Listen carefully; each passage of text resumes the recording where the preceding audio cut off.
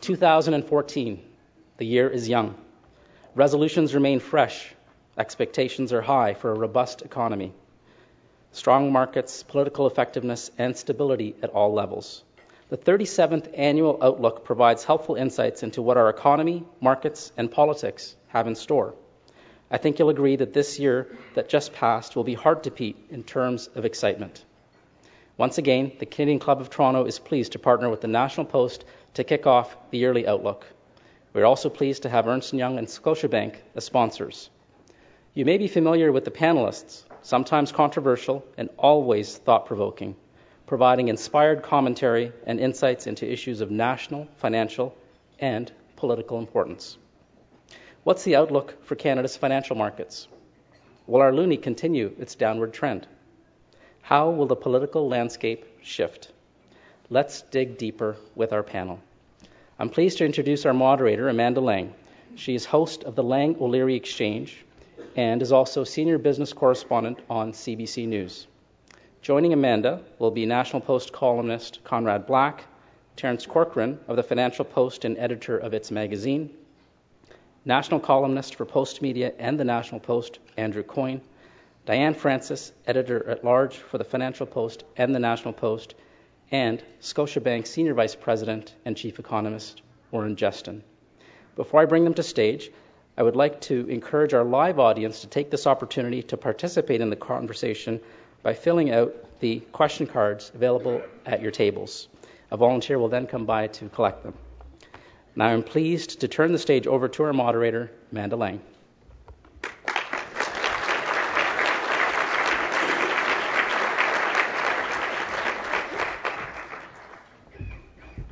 Thank you so much, Gord, and welcome to all of you. Many of you will have been here last year. If I were a good moderator, or had not been on holidays for the last 2 weeks, I would have reviewed last year's event and be able to tell you precisely the predictions that these people made and the extent to which they are now wrong.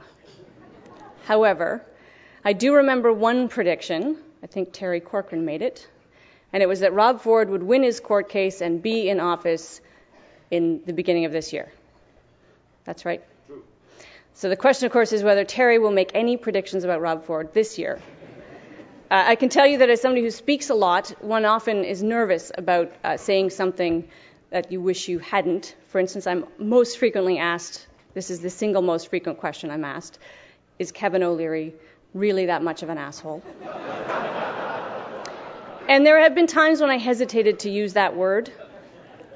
Thank you, Rob Ford. We will not, however, make this license for our panelists to go off-piste entirely. We're going to keep it clean.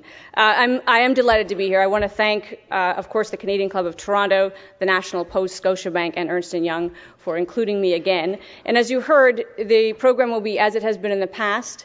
Each of the panelists will speak for 5 minutes, and we're going to try to keep them to 5 minutes as politely as we can, Lord Black. And after which we will take your questions. The questions come in the form of a card, and yes, that's because then I get to vet them and throw away the ones I don't like. Just kidding.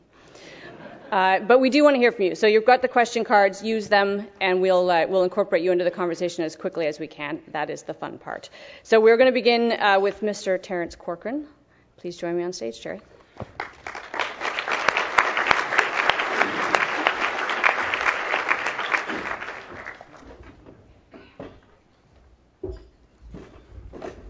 Thank you very much, Amanda. Of all the predictions I've ever made in my life, the only one people will ever remember is my Rob Ford prediction. But I'll take what you can get. But anyways, happy 2014 to everybody, and welcome to the annual running of the Bulls and Bears of economic and political forecasting. Now, since this event is essentially about making predictions, I thought I'd spend most of my 5 minutes reviewing the state of economic forecasting around the world, and it is not good. The world's leading economic authorities now routinely warn their forecasting models are deeply flawed, sometimes even useless. Alan Greenspan, in his new book, The Map and the Territory, put it this way: owing to the vagaries of human nature, forecasting will always be something of a coin toss. An academic economist I talked to last year, Jonathan Wright at Johns Hopkins University, was a lot harsher in his comments. He said economics today is in about the same state as medicine was 100 years ago. He said it's moved beyond leeching, but not much. Now, before I get to what that means, and to give our next panelist, Dr. Warren Jestin, time to prepare his defense of his primitive medical practice, I want to divert your attention, sorry, Warren, your attention back to our contest for this year, the Dow Jones Industrial Average. And looking at that graph, which is on your table, boy, that's some run-up. And a climb from 3,000 points in 1990 to 16,000 at the end of 2013, a gain of almost 400% in about 20 years. That graphic in the contest form, however, is a little bit misleading. It shows the increase in the Dow in points. What it does not show is a change in value in proportional terms over the same period. Now, what I'm about to show you is the same data, only in logarithmic form. Now, as Amanda says on the National, have a look at this. That's perhaps a more accurate historical view of the Dow than the one in the contest form. You will note that the big proportional increase in the Dow occurred during the 1990s. Since 2000, the Dow has been rather sluggish, even though it looks good on our chart. In fact, if we go back to 1980, which this chart does not go back that far, but my calculations suggest that almost 50% of the gains in the Dow Jones average over the last 35 years occurred in a 5-year period between 1995 and 2000. Now, what does this mean in terms of the future? I have no idea. But it means it's only a matter of time before stock prices start to get back on the track that they were on in the 1990s. It may also mean that the 1990s were an aberration and we will never see such market gains again. Now, the interesting bit here, though, to get back to my main theme, is that the stock market boom of the 1990s occurred during Alan Greenspan's tenure as chairman of the Fed. The same Alan Greenspan who now talks about economic forecasting being something of a coin toss. Or worse than a coin toss, leading up to the crash in 2008, Greenspan writes, macro modeling unequivocally failed. The best economic brains at the Fed, the IMF, the Bank of Canada, the European Central Bank, around the world, operating the most expensive computer models on the planet, did not see the mountain range they were flying into. What messed the Fed up, says Greenspan, were the wild and unpredictable animal spirits that drove housing and financial markets into irrationality.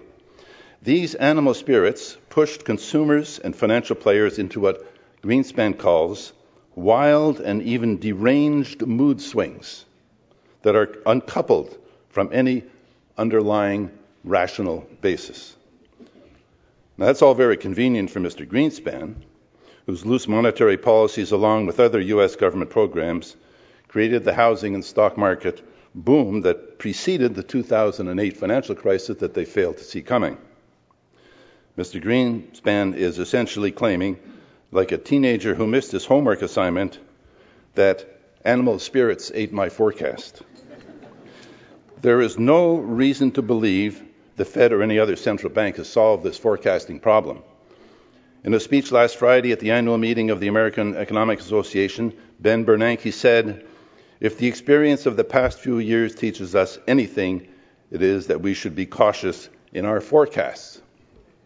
So, fine. Where does that leave us today? Making forecasts. Frankly, the outlook seems pretty good to me.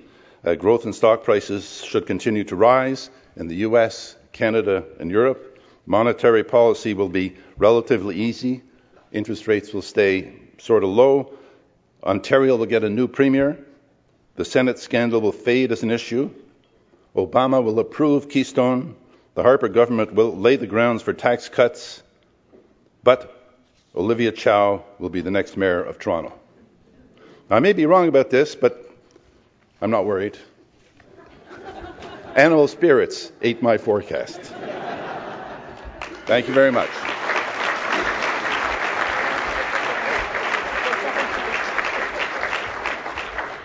Thank you so much, Terry. And as Terry kindly pointed out, our professional forecaster, Warren Jestin, is up next. Warren?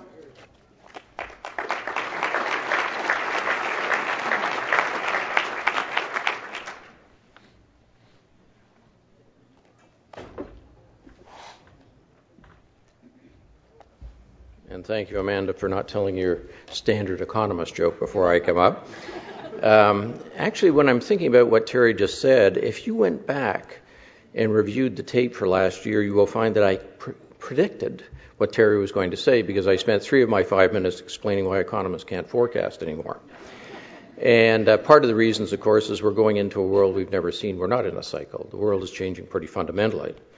I don't have a degree in astrology, so I can't predict whether the president is going to approve the Keystone Pipeline, or whether pipelines through BC and Alberta, or, for that matter, to the East Coast are going to go ahead. But that will matter very, very materially to our growth prospects over the next 5 years. It's very hard 5 years ago to find an economist that would have forecast what fracking and horizontal drilling would have done to the energy space, and would have correctly predicted that the U.S. is now increasing very, very substantially its energy supply, and that is a game changer for many, many industries. And when you put the demographics on top of that, again, a fundamental change. Trying to predict becomes more difficult, and economists become more storytellers and fearless forecasters of where things are going. That said, I'm going to give you my forecast of where things are going over the next year or so. And we can always look at the challenges and the problems ahead, but over the next day or so, we'll be releasing our forecast for this month called The Economics of Hope. And what it has in there are some points that I've made that suggest hopeful signs for 2014-15. Now, let's keep the hope in perspective. We've been through a real grinder since the financial crisis. And so improvement from a very, very poor base in terms of economic performance is not going to be a barn burner of a recovery. But nevertheless, I think there's some positive signs there. And the most important one is what's happening in the U.S., because after being on strike or hibernation, whichever way you want to look at it, the U.S. consumer is back in the game. The average age of cars in the U.S. is 11 and a half years. They're dropping dead on the side of the interstates, and U.S. consumers are back in the game in buying cars. The housing industry is improving. Neither industry is going to be into longer-term growth momentum. It's a cyclical recovery in the auto sector, and in the housing sector, we're not going back to the type of housing starts we saw before the financial crisis. But over the next couple of years or so, that's going to provide a fair bit of momentum. And the U.S. deficit, despite all the fiscal problems in the U.S. and the gridlock that exists in that economy, you are finding that situation is improving. We had 4 years of trillion-dollar deficits. And last year, the deficit was substantially below that, below $700 billion, and we expect further improvement. Cutting that 2 ways, you find less fiscal drag as we go forward, and you find some leeway creeping into Congress, and we saw that in December, that they're going to slow down a little bit in terms of the aggressive cutting back on some of the things that they did through sequestration. You're also, I think, finding more of a likelihood that U.S. Congress will broker deals going forward. I mean, the respect for Congress, or the confidence in Congress in the U.S. is below 10% right now. The latest survey I saw for November was around 9%. And to put that into perspective, 8% of the population still believe that Elvis is alive. I mean, you get down to 9%, you are digging down to the basement in terms of respect. And I think as Congress nears the midterm elections, you're going to find that they will be moving a little more accommodatively to show the electorate that they can actually get their act together. Going into the emerging world, China did have a bad year. I mean, growth fell below 8%. It was terrible. But growth is also being fueled increasingly by domestic demand. China is the largest car market in the world. In terms of car sales, 60% of the increase in car sales over the last decade came from China alone. And production is increasing dramatically. In the NAFTA zone, we produce 18% of global cars, in China, 25% currently. So that market matters for commodities, it matters for the auto sector, and Chinese tourists are the biggest spenders in the world. 2 years ago, they spent $20 billion more than either the Americans or the Germans globally. So if that economy continues to grow by 7% or more, which we think it will, that is fundamentally good news. And to the extent that you're really worried that there's malls without stores or cities without people, China currently has $3.7 trillion worth of foreign exchange reserve. That's the biggest band-aid in the world to protect themselves against untoward consequences. Europe is finally growing. Now they're limping out of recession, but that gives at least a little more impetus globally, and that will be important as we go forward. A huge market, and the one that we can participate in more if we're efficient and cost-efficient and innovative as the Canada-European Free Trade Agreement goes into place, assuming it's signed all over. Now, what does all this mean for Canada in terms of fearless forecasts here? Well, Canada is not going to grow as fast as the U.S. because the U.S. is in recovery mode. We expect the U.S. to grow upwards of 3% in the current year. Canada will have a hard time getting to 2.5%, largely because we're already at record levels of employment. The U.S. is not. We have a housing industry that has already added a lot of momentum. We were fast out of the blocks there. The U.S. is just getting going in many respects. But the momentum in the U.S. will carry along some of our key exports, and that will add fundamentally to growth in some provinces, including Ontario. In the financial markets, inflation is going nowhere fast, but we know that the Fed is cutting back on quantitative easing, another way of printing money, and that will drive longer-term interest rates up, and Canadian rates will follow suit. So short-term interest rates will be held at record lows by the Fed and near record lows by the Bank of Canada, but you can expect some risk in the bond market, and that will put a bit of a brake in terms of some activity, but not a lot. They will still remain generationally low. And the Canadian dollar, well, I can tell you with absolute confidence that I have no idea where it's going at the end of the week. But our fearless forecast for the end of the next couple of years is that it is more likely to go down than up, because the U.S. is back in the game and investors realize that. Canada is doing well but is slowing down. We're still special, but not as special as we have been in the past. And overall, we are going to find that the Canadian dollar will be impacted by that and by the fact that commodity prices are somewhat less buoyant than we have seen in the past. In terms of the challenges and opportunities, we see major opportunities in markets globally. But one of the key issues determining where we will be growing over the next 3 to 5 years will be what happens in the resource sector. And there is nothing more important to that fearless forecast than what happens in the energy space. Because right now we will be depending less and less on the U.S. market as natural gas and oil production goes up. And unless we are able to tap emerging markets, we will find that we will get much less innovation, much less momentum in that sector. And that sector accounts for 25% of Canadian exports and 25% of business investment alone. So am I optimistic about the outlook? Yes, there's a world of opportunity there. But in order to seize that opportunity, we have to be innovative, cost efficient, and actually take action to reach those markets. Thank you.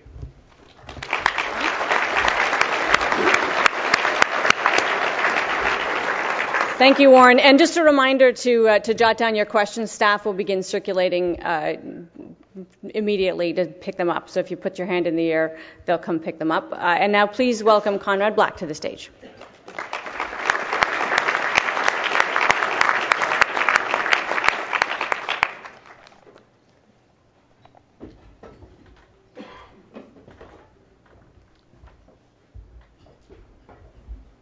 Thank you, Amanda.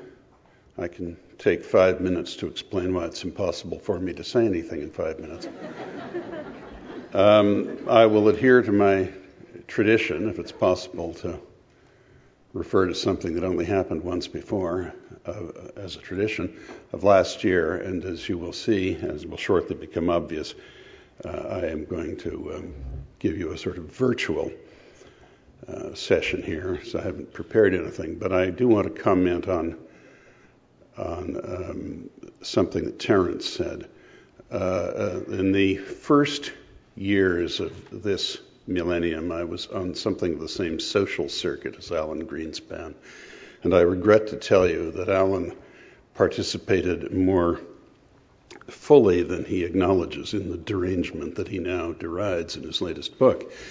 I remember at Carnegie Hall, I asked him, in 2000 if it wasn't a worrisome thing that there was effectively no savings in the United States, compared to 10% in Canada and about 20% in Japan. And he said, no, the people do much better investing in homes, and they do much better in capital gains, whether they realize them or not, than they would from our deposit-taking institutions, which, of course, he was holding on the instructions of the White House to a return of approximately 1% on savings. And I said, well, yeah, that'll work for a while, Alan, but the housing market doesn't always go up.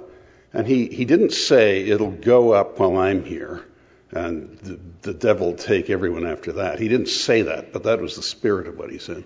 So I just want to say that, very superior man though he is not completely immune to the contagion of derangement that he now recognizes 10 years after the fact became a real problem. I'm afraid I have to take a less optimistic perspective in the short term than the preceding speakers. And in this I do follow on things that I said a year ago. It is true, of course, that the U.S. federal deficit has come down substantially and should come down some more. But in 2009, after 233 years of American independence, including Alexander Hamilton redeeming the bonds that were deemed to be worthless that had been issued during the Revolutionary War in the previous, in the time immediately preceding the setting up of the country, the United States accumulated federal debt of $10 trillion. And in the 5 years of this administration, it's increased to almost $18 trillion. And I'm not someone who's squeamish about deficit financing, as is well known. I'm a great admirer of President Roosevelt, Franklin Roosevelt, and President Reagan. And they engaged in deficit financing to different degrees and for different reasons, but very successfully, and you can do it. But you can't do it like that, and you can't do it where it isn't real debt, and a great deal of it is really just a disguised increase in the money supply. As you all know, approximately 40% of that increase isn't what the Bank of Canada or the corresponding authorities in other fiscally responsible countries do, where they have a shortfall of revenue to expenses and issue bonds at a rate that is attractive on an arm's length basis to buyers. The unsubscribed portion of these sales are simply bought by the Federal Reserve, a 100% subsidiary of the U.S. Treasury, and they're bought at the artificially low rate dictated for interest rates, and they're paid for by notes that are issued for the occasion and just clicked across on emails. This isn't really debt, and it pains me to be in the role of crying wolf, and I'm not exactly crying wolf, because I think when the problem finally arrives in its full force, it can be dealt with. But we can't deal with it if we don't face it, and the United States isn't really facing it. I agree that it's a tremendous thing that they're returning towards energy self-sufficiency, but it is a terribly debt-ridden country. I agree that after 11 years, your average car does need to be replaced, and there's some good signs, but an increase in the money supply and in debt levels on that scale that buys you only the rather trivial increase in economic activity and economic growth that we're getting is not a good deal. I'm very conscious of the time, so I just want to make a couple of points very quickly. If you read the works of Dr. Johnson and of Dickens 100 years later, there was no inflation. Milk or a leg of lamb or accommodation of the same order cost the same 100 years later as it did in Johnson's time. Since the First World War, we have been on this inflation roller coaster, except that it isn't really a roller coaster. It's a descent at varying levels of steepness. And now we are not attaching currency value to anything except other currencies. They have no value other than in other currencies, and they are all being devalued together. And the inflation rate is higher than it appears because Some industries that are calculated in it have been deflationary, until recently automobiles and housing among them, but some that are more essential, like milk and basic shopping basket things, have been quite inflationary. And the last point I would make is I don't think we're going to have a real solution until we reorient the economy. And if you just, I am, after all, a capitalist, as are, I'm sure, most of you, and if you just let the economy be the economy and smooth it as best you can from the public sector for those who are hard hit by these changes, we'll get there. But we became overly averse as a society to manufacturing. And all of the great cities of the Western world have tall buildings in their core filled with highly qualified, hardworking, talented people, an inordinate number of whom do not contribute any value to anything. I don't want to pick on the legal profession or consultants or any of these people, but the fact is they don't really contribute value. And, I mean, added value. They're terribly good at what they do, many of them, but that's not the issue. And we are paying for that, and we're going to go on paying for it until we have a more balanced economy. And I just offer you this thought, that if the president of Paraguay had the authority to decree, and did decree, that everybody in Paraguay would write a poem every day, doesn't matter how short it is or how lacking in literary merit it is, and sells it for $100, and this happens to each person 10 times a day, at the end of 1 year, Paraguay would have the 5th GDP in the world and by far the highest standard of living in the world, dividing the GDP by the population. And nobody would be 1 cent richer. And we should remember that. Thank you.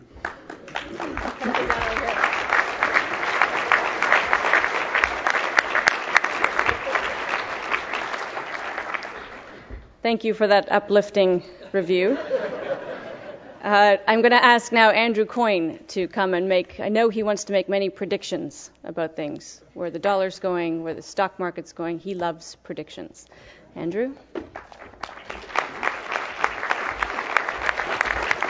Well, ladies and gentlemen, it's traditional at these occasions for the outlook for the coming year for me to announce that I have no forecasts to make. I am, after all, as I've told you people before, I am not in the predictions business. I am in the backbiting, finger-pointing, and recriminations business. But I find on this year's edition that someone has stolen my act. 2 of my fellow panelists have come up here and said that they themselves cannot make any forecasts, and then have gone to make detailed forecasts after that. I urge you not to be fobbed off with these pale imitations, accept only the genuine article. My forecasting model is not, as Terry Corcoran said, deeply flawed and useless. It is entirely absent. But if I cannot make forecasts myself, I can dump on the forecasts of others. And it has become a commonplace, at least a speculation among some of my journalistic colleagues, to talk about whether Stephen Harper is going to leave us in the coming year. I don't mean leave the planet, but leave the job that he is now in. I am going to bravely forecast that he's not going anywhere. To do so, I think, would be against his nature. It would be a confession of failure or a confession of error, which he's not given to making. He shows no sign of it in terms of his preparations. Calling back Dimitri Soudis, for example, to be party director does not, to me, suggest that somebody who's preparing his exit. It's not clear the party would be better off without him, and a kind of a cold-blooded analysis. People forget how very recently the Conservative coalition was put together. There are still fracture lines within that any leadership race would expose. So much of the party right now is vested in his personal leadership that it would be a wrenching adjustment for the party to have to go through at this point. And more than that, I think he thinks he can win. And if you look at where the economy is likely to be, where the government is likely to be a year and a half, 2 years from now, whenever the election is called. I know it's supposed to be on October 19th, 2015, but we've seen that those are not necessarily set in stone. But we could well see, without forecasting, we could well see as a possibility unemployment down to near 6% by then. The Tories would very likely be able to report a balanced budget. They will have at least one major free trade agreement, possibly others, in hand by then. They will have no doubt pursued their quote-unquote consumer-first agenda. Whether you actually think that is a consumer-first agenda is a different matter, but they can certainly present it as such. They will be able to haul out the tax cuts that they promised last time around, notably to allow income splitting for couples with children, to double the amount you can put in your tax-free savings accounts, and they will have a divided opposition with leaders who are either untested or unloved. But the story of the last year is not going to go away in the coming year. That is to say, the collection of scandals and mini-scandals that have accumulated around this government. The RCMP investigations into the Senate business are going to continue. We may well see charges between now and election time of at least one person. We may see some senators who didn't tell the truth to the police the first time, finding themselves in some hot water. There's going to be investigations by ethics commissioners, by bar associations. There will, of course, be questions in the House. We will have the Auditor General's report coming in 3 tranches into the expenses of the various senators, all of whom, of course, sat in judgment of the 3 that they expelled for abusing their expenses. It will be a pretty state of affairs if we find that a great many of them were guilty of the same sins. So the Prime Minister, who has already looked diminished by the day over the last year, I think is going to be in for more of the same treatment in the next year, largely because he either won't tell the story or the story he does tell nobody really believes. So we are in a strange, paradoxical situation right now with a party whose leader is both their greatest asset and their greatest liability, the party that is presiding over relatively good economic times and yet is in historically low levels of support. It's not terribly unusual, though it is somewhat unusual to have a governing party below 30% in the polls. It is extremely unusual for it to be that low, 26% in the most recent poll, in relatively good economic times. Now, the Conservatives, therefore, have to bet that the polls are essentially an illusion, that when it comes time 2 years from now to choose a government, people will make a very different choice than when they're just reporting to a pollster at midterm, and there's a lot of reasons why that might be true. There's no majority government in the last 65 years has lost an election when unemployment was less than 7%. In fact, if you take out 1957, there's only been one time in the last 100 years that that's been the case.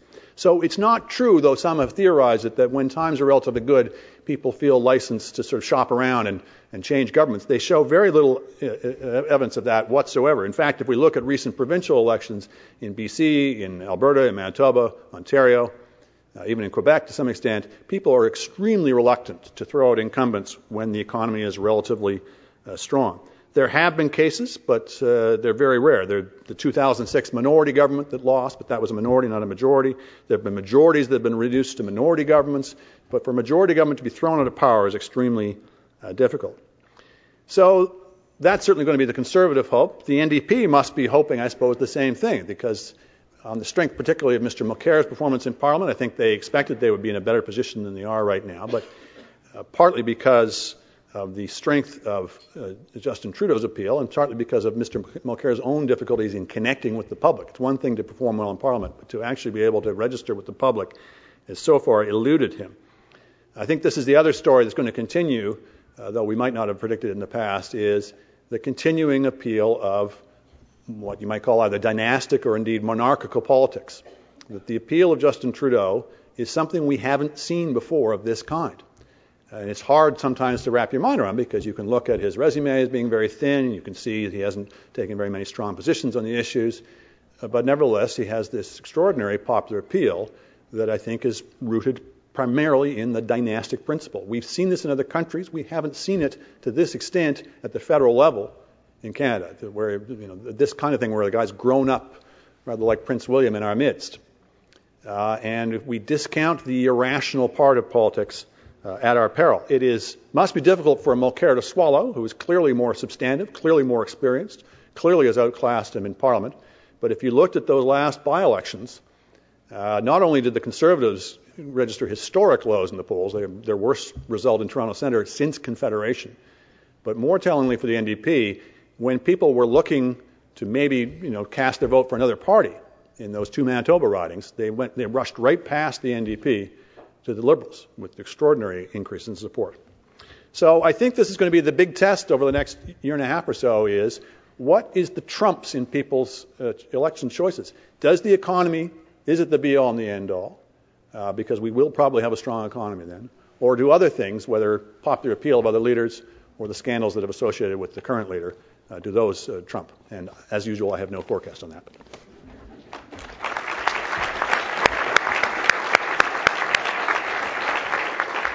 And now I'd like to invite our final panelist, Diane Francis, to the stage. Diane?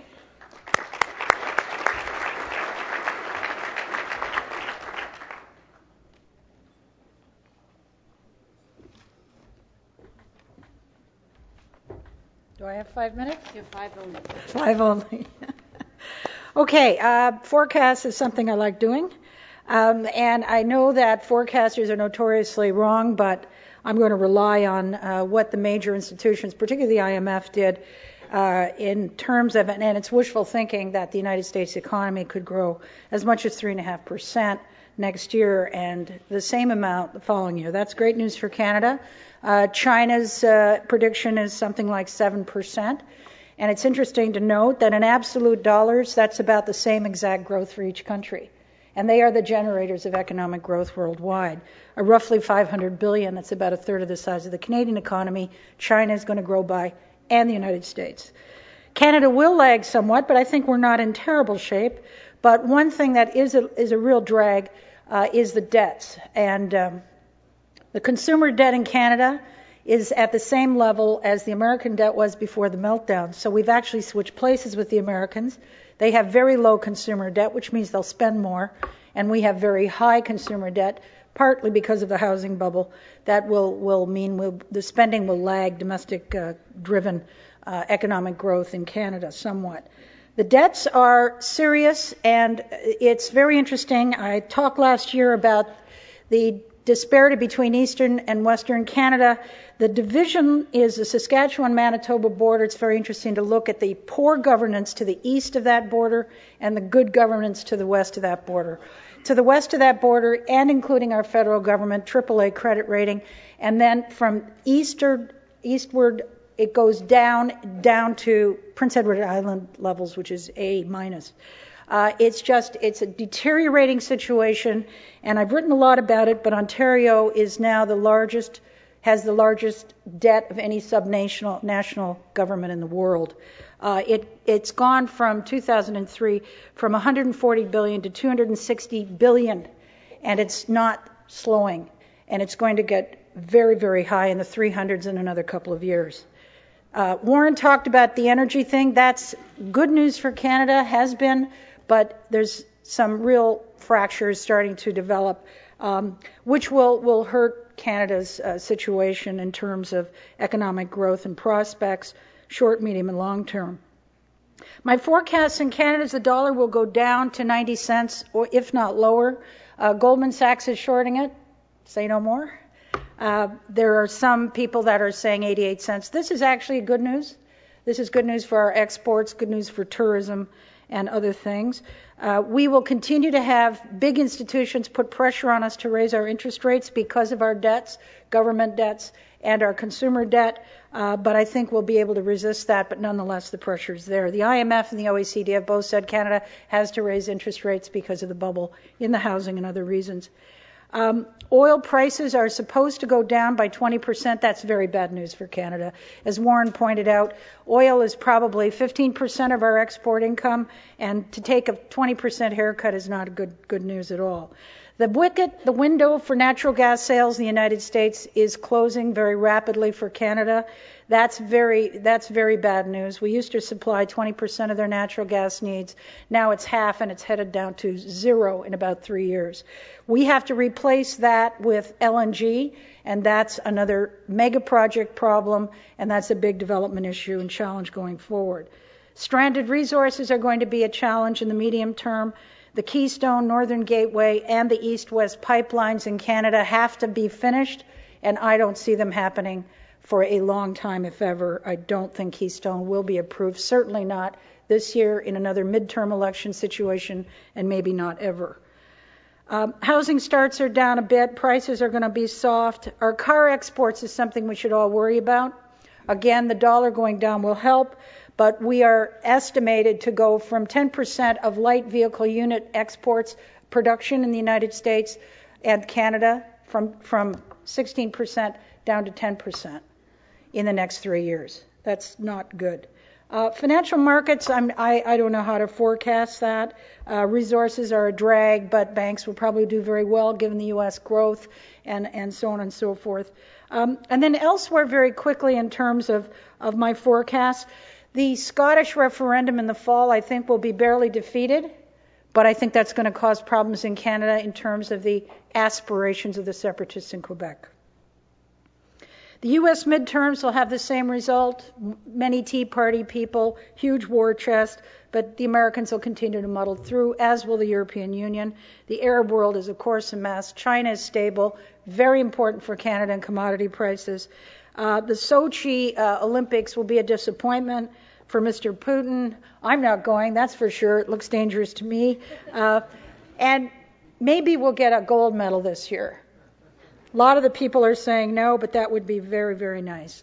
And then back home to finish off, Rob Ford, I think, is 50 pounds and one PR consultant away from becoming mayor again. And I think Stephen Harper is fine. I like him. I think he's been a good prime minister. I don't think anybody's landed a glove on him yet. Maybe they will. And I see the opposition, the 4 opposition leaders, 3 from Quebec and 1 from BC who wants to turn Canada into a park. I don't think he has a lot of problems in that regard. So on that note, I think we can be safely happy that Canada is going to be just fine. Thank you.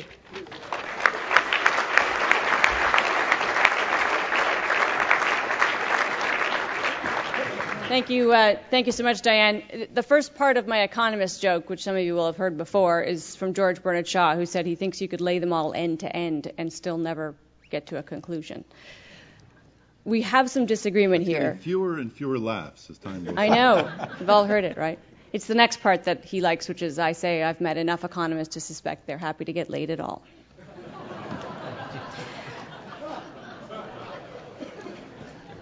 But the point is, one of the first questions we got was, in lieu of economic forecasting, what are the options? Which I like. We'd have to rename the panel, first of all. But it's a good question, and I want to ask you, Warren and Conrad, and maybe Terry and Diane and Andrew. One of the disagreement points here is on the effect the U.S. economy will have on Canada. We know it's large. We know it's outsized. We either believe it's going to be a positive effect or a negative effect, and there's real disagreement here, which I find unsettling. Warren, you're much more optimistic than Conrad, so I want to start with the two of you. Defend that in the light of the sort of fiscal problems that he's outlined. Defend the idea that the U.S. will be a positive factor for our economy. You. First. Okay, guess it's me. As I mentioned at the beginning, I think cyclically we benefit from the fact that Americans haven't been spending a lot. I think it shows up primarily in the auto sector near term, wood products industry as well. There's a danger that in both sectors we tend to focus again on the U.S. market and forget the fact that we have to diversify. Unless we diversify, we have substantial problems in both sectors. And in fact, the wood products sector has diversified into the Asian market and done quite well. The debt issue in the U.S. continues to grow. It's growing at a less rapid rate, but I agree with Conrad that the whole issue of printing money, which we call quantitative easing, is a ticking time bomb for the second half of this decade.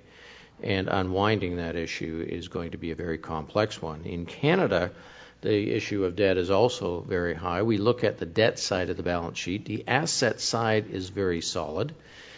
We continue to have year-over-year increases in housing prices, but the one thing we tend to focus on, and international investors focus on more than anything else, is the risks in the housing market, particularly in the Toronto market and in the Vancouver market.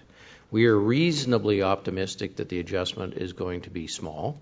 If the adjustment is bigger, then the whole issue of household balance sheets becomes bigger. But inevitably, the household balance sheet is not going to improve a lot because employment growth is already a record. Income gains are probably going up, but not going to grow rapidly.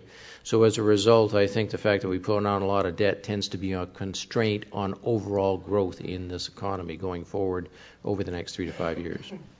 You just talked yourself into a more negative point of view. Are you going to have to rename the Economics of Hope report coming out? I'm very hopeful about the outlook in general. Conrad, one of the points that you're raising is that there is this massive historic unwinding that the U.S. faces, and that therefore, the repercussions of which we also face. What does it look like? What's the worst case scenario? Well, I'm of the school that believes that economics is half psychology and half grade 3 arithmetic. And I don't think we have either correct in the United States right now, because the grade 3 arithmetic, of course, is being violated rather flagrantly by these profligate performances by almost every agency of every government. And the psychology isn't right because as a society it isn't facing up to it. I think it is like, and I now go back to my brief and extremely uneventful time as a candidate psychoanalyst when I was thrashing about at university trying to decide what to do for a career. And despite all the vicissitudes of the subsequent years, I am convinced that I made the right decision in that not to do it. But the thing that I remember that's relevant to this is that if a neurotic problem is identified, the very identification of it, the admission of it, and the acceptance of the proportions of it is virtually the solution. And what the United States is not doing, in my opinion, is seriously saying, here are the proportions of this problem, and this is a plan of action to deal with it, and we ask for the support, and then you have the formula that all of the prominent presidents from Roosevelt to recently have employed of asking for the support of the silent majority and so forth. And that hasn't happened. But I don't see any likelihood it's going to happen with the present administration, but it is going to happen. Now, in the meantime, it's not for me to say when, whatever Warren your expression was, the time bomb blows up or whatever you said, and exactly how it would do that. But that was what I was trying to say earlier is the danger. On the other hand, the more positive side, I've just finished a history of Canada. It'll be published later this year, and I went at great, not excessive, I think, length, but appropriate length into the fluctuations of the intimacy between the Canadian and American economies. And as we all know, when free trade was put into place under the Mulroney government, the proportion of the Canadian GDP that was taken up with trade with the United States moved up nearly 50%. And it is now slipping back down. And we are, with China and India representing nearly 40% of the people of the world, and those countries now enthused about economic growth, which they were not for decades. We're, as a general and varied resource supplier, selling more and more to them. So I think the trends are good, but in the short term, I think the United States, for the reasons stated, could be somewhat of a drag to us. But nothing we can't survive. And I do want to say this. The Americans will work it out. It is a great country. It is a rich country. It has by far the most productive workforce in the world. 95% of Americans are patriotic people who love their country. Just give them a bit of leadership, and it'll start to work out. But I just don't see it yet. Terry? Well, I just want to go back to the question, which was? In lieu of economic forecasting, what are the options? What are the options? Well, there aren't really options, and I'm not sure that we need options. There's a whole mystique, which, with all due respect to Dr. Justin here, there's a whole mystique that's built around economic models and the measurement of the economy, and the GDP can be measured. And the reason for introducing these kinds of models in the first place, and the whole view of the economy as a big machine that's measurable, it goes back to the idea that the economy can ultimately be controlled in some way by pushing and pulling and manipulating the different policies around to move this part of it up, to move the other part down, which I think is mostly an economic fallacy. And what we have is as good as we're going to get, and it's fun to watch now and then, but it's certainly not something you would pin your future on, determining whether the growth rate should be 2.7% or 3.2%, which are decimal points that are insignificant. So there is no alternative, and it is what it is, and we have to live with it, but we should not depend on it. Well, on this front of what governments can do or should not do, the question is, with the federal government projecting a surplus, what advice would you give Finance Minister Flaherty on how best to approach the surplus? Andrew, I'm going to throw this out to you because I suspect that there will be some pre-election spending of that surplus. Diane, you may want to take a crack at it as well. Yeah. Lower taxes. Lower taxes. Andrew? Well, he's going to lower taxes. We know that, so I'm not sure that the advice is necessary. It's hard to make advice because it involves sort of recasting their whole approach to these things. They shouldn't have lowered the GST by 2 points. They should have used it to lower marginal personal income tax rates, but that they felt wasn't as politically saleable as what they did, so they did what they do. And it's kind of pointless to say to them, behave differently than you've done throughout your term in office. So yes, they are going to cut taxes, and it's of all the things they could, it's actually quite defensible. Income splitting is a quite defensible one, both in terms of equity and efficiency. It's not the ideal one from the efficiency standpoint, but it's not bad. And certainly doubling the tax-free savings accounts is an extremely good advance. We've seen the limitations of the RRSP model, as beneficial as that's been for Canada. For certain types of people, it's not helpful to them in their retirement because of their relative tax rates. The TFSA meets that objection. It's sort of the inverse of the RRSP in terms of its incentives that way. And doubling it is going to make room for an enormous increase in tax-sheltered savings, which from the standpoint of growing the economy in terms of the savings we're going to need, the investment we're going to need to get the productivity growth we need to pay yours and my health care when we're old, it's critically important. So I support both the things they're actually going to do. All right, we've only got a couple minutes left, so I'm going to ask for very short answers. But a question has been asked about pipelines.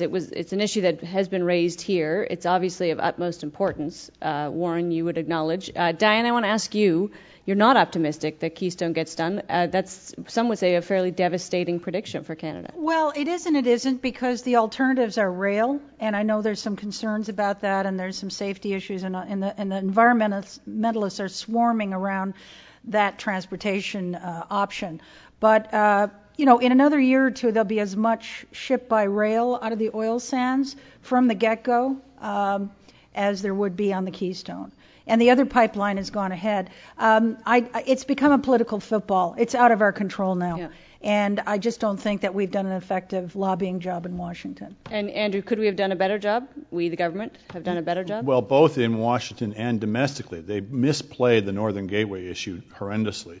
If you're dealing with something which has a tricky, ticklish environmental issues connected to it, the last thing you do is basically what they did was signal we're much more interested in development than the environment. What they ought to have done is paraded their green credentials, such as they are, for as long as they could. They should have reassured people on that score first. So now they've got a very difficult fight on their hands. I still think it's the best option of all the different ones that are mooted out there. And it would be preposterous if a project that was beneficial for the country at large, which it is, were to be stopped either by the ridiculous posturing of the British Columbia government on this, or by people claiming quote-unquote social license, which essentially has become a synonym for mob rule.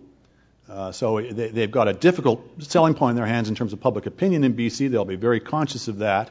But if they can persuade the broad public in BC to go ahead with it, then I think they should be quite hard-headed in terms of pushing that through. Terry, you're optimistic about Keystone. Why? Well, only about Keystone because I think there may be a time when Obama will feel it's opportunistic for him to approve Keystone. On the other hand, the market for energy is changing rapidly, is becoming less and less accommodating to relatively high-priced Canadian oil that's got to be shipped across the continent one way or another. Especially this East Coast pipeline seems particularly inappropriate to me in terms of what are you going to do with the oil when you get it to the East Coast, if you get it there. Canada, I think Diane said earlier, there is some kind of a risk that Canada will end up with this landlocked oil that it can't get out to markets because of shale, there's exploration all over the world. The world is awash in gas, oil, and the oil sands don't look as appealing as they did at one point when we thought we were heading for shortages. All right, I got two big questions and seconds for each of them. Warren, somebody's asking for an inflation forecast, including the possibility of deflation. Don't think inflation is going to get above 2% over the next year or so. I'd be much more worried after 2015, and I don't think deflation is here. A lot of talk about it, but basically the economy is revving up, and if that's the case, I don't think you'll find inflation cooling down.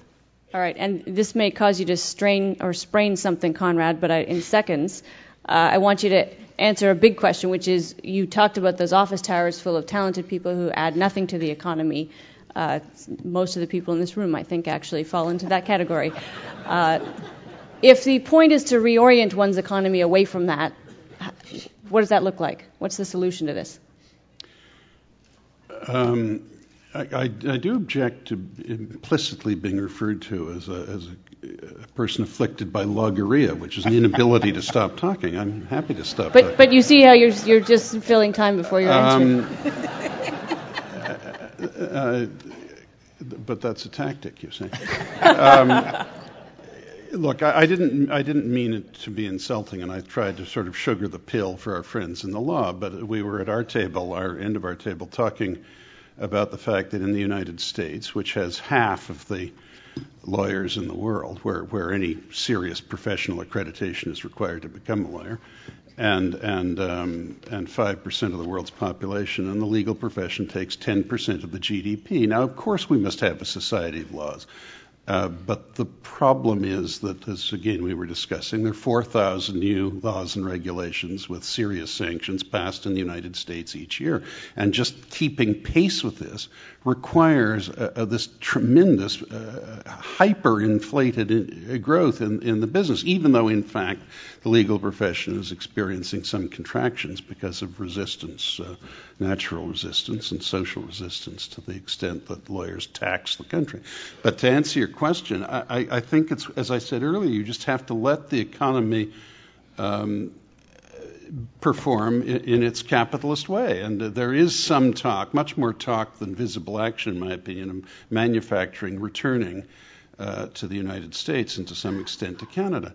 But, most of us remember when a balanced economy was one that included a big manufacturing section, and economies like Canada were hewers of wood and drawers of water. Well, of all the strategic absurdities the United States committed in the last 50 years, and there have been quite a number of them, surely the greatest one was outsourcing 60 million jobs while they admitted 20 million unskilled people illegally into the country, when those people could have been put to work at a lower than the minimum wage making Westinghouse clocks or something that went to Mexico or the Far East.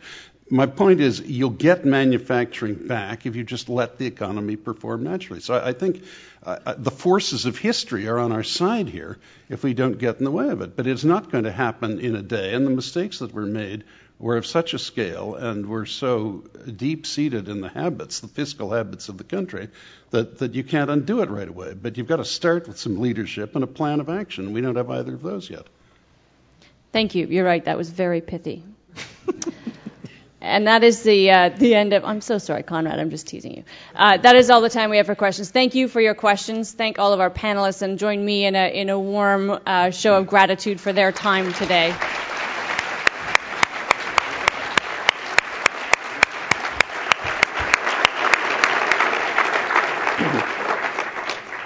Thank you, Amanda. The annual Outlook never fails to deliver insights and advice to kickstart the new year. Thanks to our panel for once again delivering in such an impactful way. And Amanda, thank you as always for skillfully navigating a riveting discussion. Somewhere between the economics of hope and our animal spirits, we look forward to Canada finding its own path to growth and continuing to be, in Warren's words, at least a little bit special. And Conrad, I for my part will look for a new job. I hope everyone was taking notes and will join us again in 2015 to see just how accurate today's forecasts were. And you can replay each and every word by downloading the podcast of today's event from our website.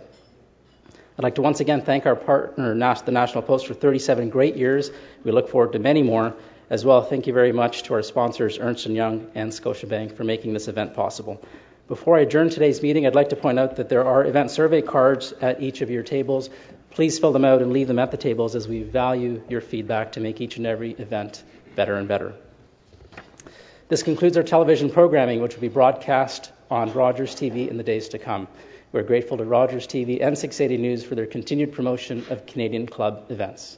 To learn more about the club or to purchase tickets to any of our events, please visit our website at canadianclub.org. Thank you so much for joining us, and we wish everyone a happy and prosperous New Year. This meeting is now adjourned.